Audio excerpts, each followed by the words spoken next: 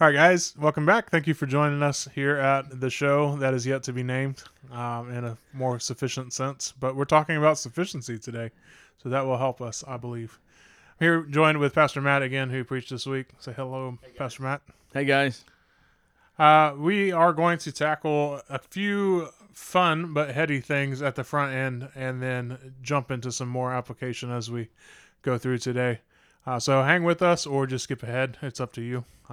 This one is bonus. So with that, you brought up one of a term and kind of left it hanging out. So I figure we could just very quickly define it a little bit more. What is semi-Pelagianism? What is semi-Pelagianism? Semi-Pelagianism, if I can put it into as simple as terms as possible, is really just the idea that man and woman or mankind are generally good and just need a bit of help from God. So we are morally good, generally, but maybe just need a little bit of help. So that's in opposition to we're totally depraved. Yeah. Not utterly depraved, but totally depraved, meaning we can do no good apart from God's grace. Mm-hmm. Utterly depraved, meaning I do all evil that is possible. I am currently doing all evil that is as evil possible. as I could be. I'm as evil as I could be. Yeah, exactly. And we believe God's grace is restraining the total comprehensive evilness that we could each exude on a daily basis. So semi-Pelagianism would see that we just need a little bit of God's grace to kind of get over that hump. And would it be too far of a stretch to say that goes hand in hand with Arminianism? Yeah. I mean, it functionally is kind of the same thing. It really you can't be an Arminian and not hold to a semi-Pelagian view. Yep. I mean, yes. Yeah, we were at kids camp several years ago, and this was one of the big things that kind of helped us exit that pattern. One of the sermon talks, teachings, whatever you want to call it, given on one evening, use an example that said, look at this smile. You see these teeth on this smile? That's you. You and your bright smile. Now you see this crud that's on top of the teeth? That's sin. We need to get rid of the sin. How do you get rid of the sin? Well, you just need Jesus to clean your teeth so that you can get back to good you. Yeah. That's semi-Pelagianism. The problem is you don't have teeth, and if you have teeth, they're rotten out and gone, right? I mean, that would be the appropriate Ephesians 2 passage. There's a difference between having shiny pearly whites and being dead on the bottom of the ocean. Yeah, semi-Pelagianism is the fancy term for what we really see all around, and is a very common accidental approach, even just from us being human. It's very similar to most of our cultures, the understanding that we're basically good. You know, humans are good people. This restores my faith in humanity type language, all of that stuff. You should have no faith in humanity. We're terrible. We're terrible people apart from the grace of God. Mm-hmm. That's the Bible story. And I think, too, that leads us into two different things that I want to kind of tackle. The first is the fall in general. One of the biggest issues that we see, I think... Hang on a second. I think before we go there, we need to go to the end. Because I was looking at semi-Pelagian, I was trying to think, what was even the context to which I said that? Was it even in my notes? So I just did a real quick search, and I found the context. And the context of that was in the practical application of where we functionally deny the sufficiency of the Scriptures. Oh yeah. And one of the places where we deny functionally deny the sufficiency of the Scriptures is when we only want one part of the Scriptures and not the other part. And we've given other examples like that of we only want the soft, kind, nice Jesus. We don't want the rough, dangerous, flipping the table Jesus. And in this situation, it's in where the Scriptures are profitable for rebuke and correction, where one part of that, the reproof side, is the the bringing low, and then the correction side is the bringing up. Well, we only oftentimes want the bringing up piece. And then I made the connection of like, well, why do we only want the bringing up piece? It's because we're semi-Pelagianists, meaning I don't need to be brought low. I'm actually good. I just need to be brought up a little bit more. Mm-hmm.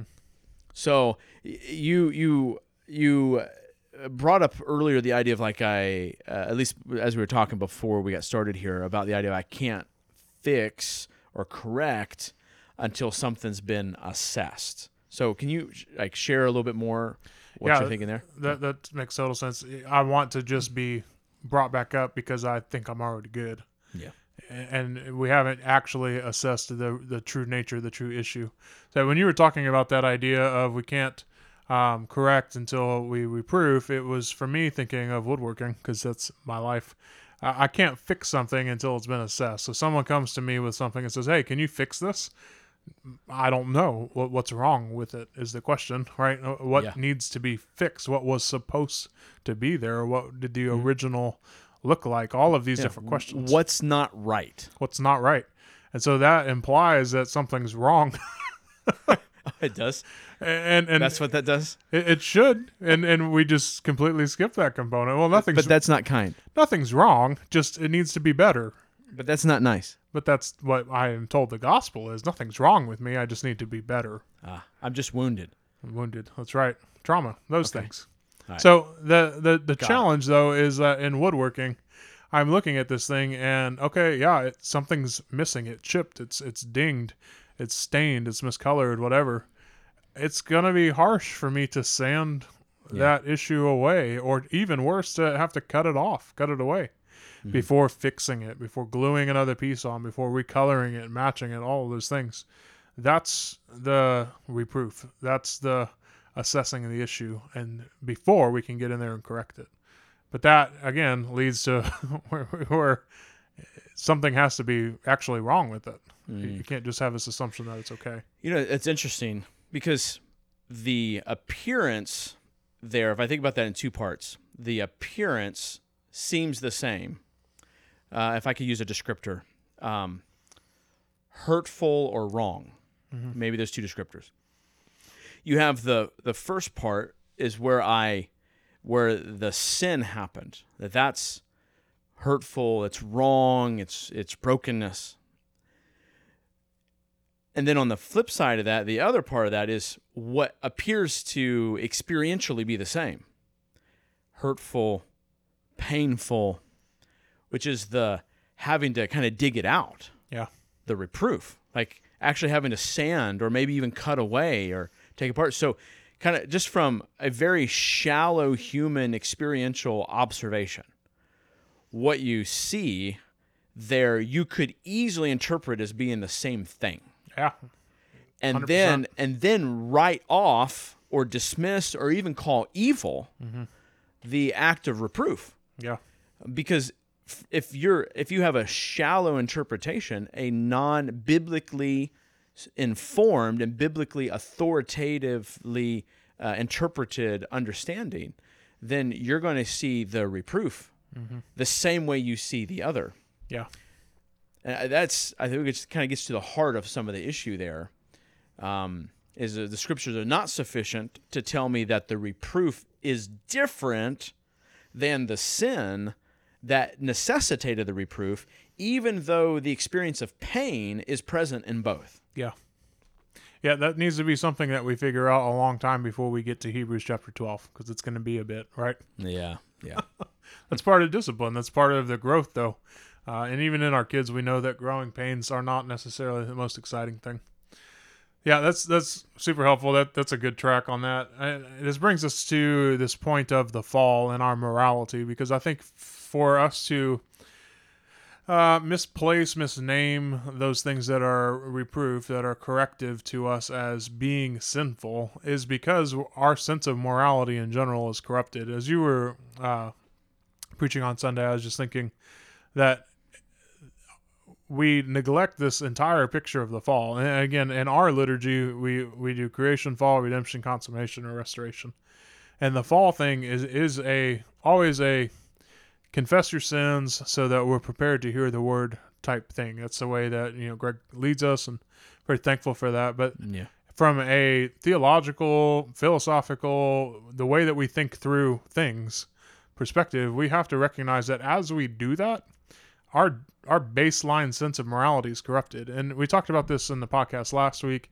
You talked about it in the sermon this week. Last week I called it a misguided or misplaced rationalism. Again, people only do what makes sense to them, and the problem is when we experience wrong, and I'm air quoting right now, when we experience these things that feel like sin, it's based off of our perception. It's based off of our sense of morality.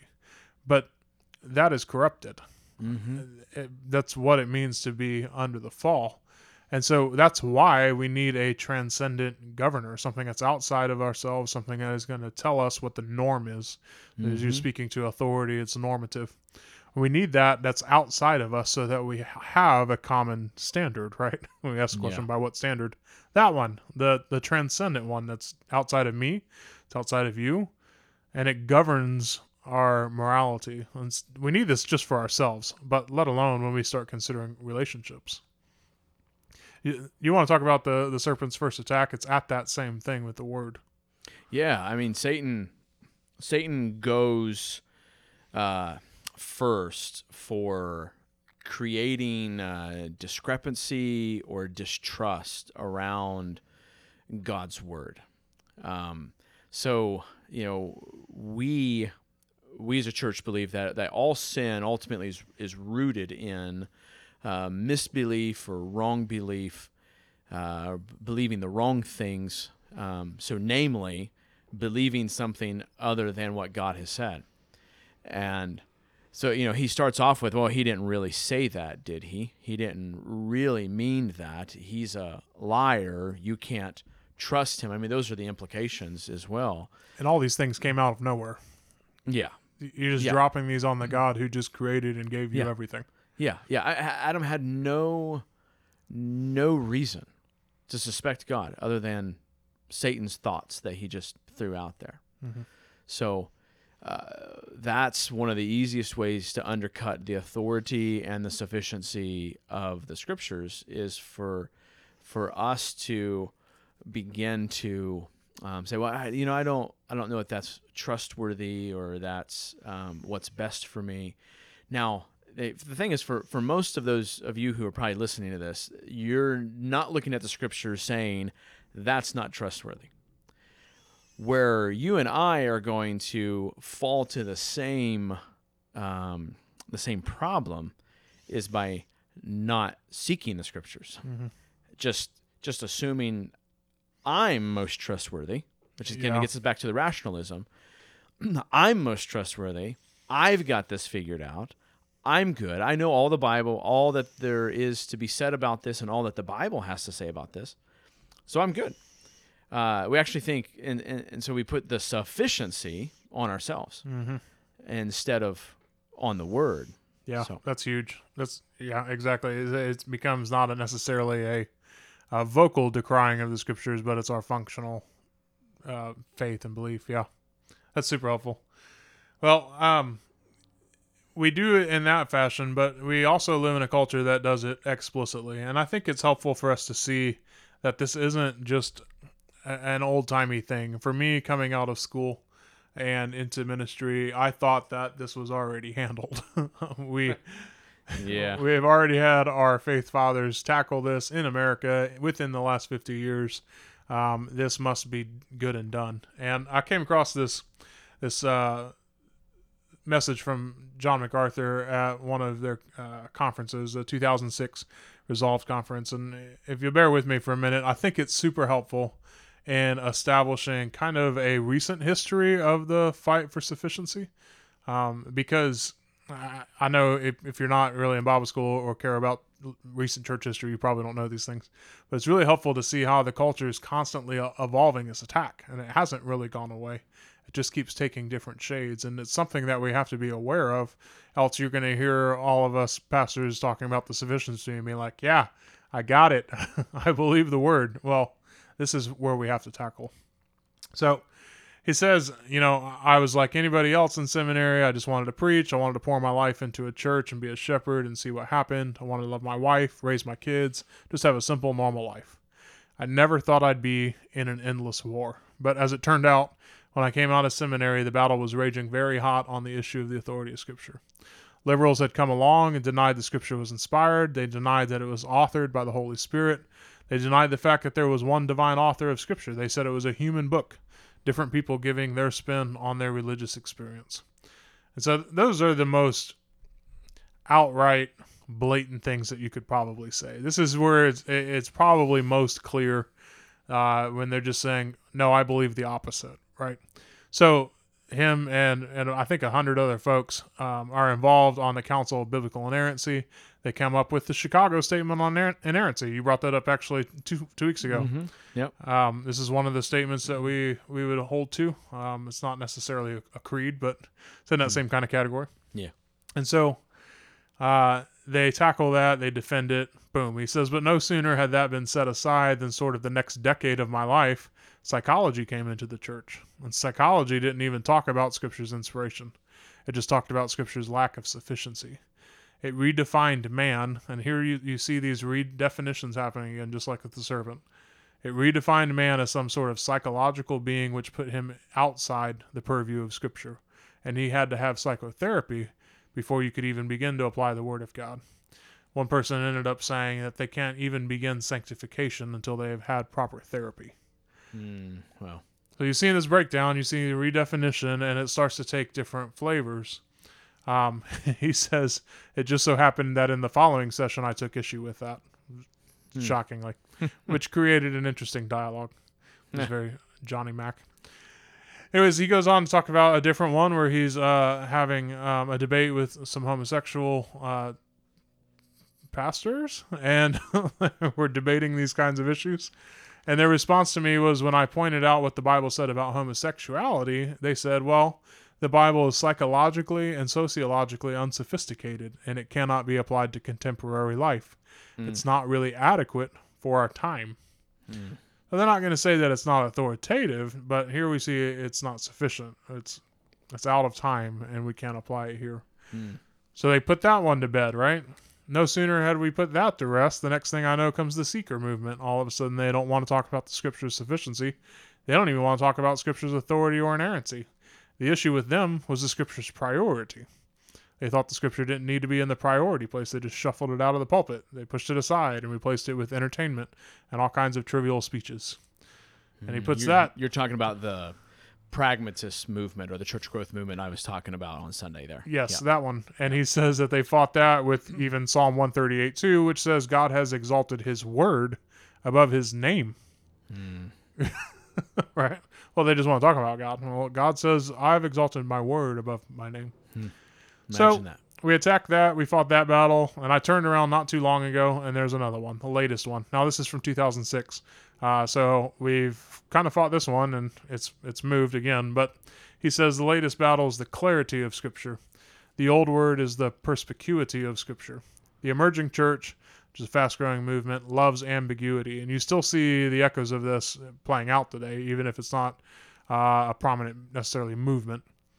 It works really well for them. It fits in a postmodern world. It fits in a world where you can invent your own spirituality from the bottom up rather than from the top down. Rather than a revelation from God, you have an intuition rising from man. It's kind of spirituality without Scripture and without theology. Yeah, I think that ambiguity coupled in the realm of the lack of sufficiency of Scripture just created a rich soil for movements like critical race theory and critical theory and intersectionality and power dynamics and all these things that they love to have no nailed definitions for these things. And then they love to kind of sneakily work that in on top of Christians and their genuine call for compassion or genuine call to compassion and to loving their neighbor, and then just kind of slap these worldly ideologies right on top of that.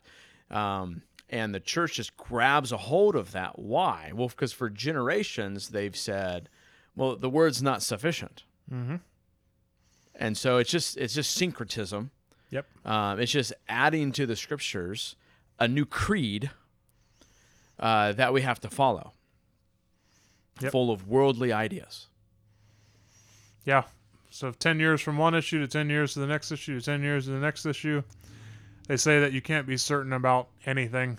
I've been forced to give up certitude. It's idolatrous. If there is a foundation in Christian theology, it's not found in Scripture.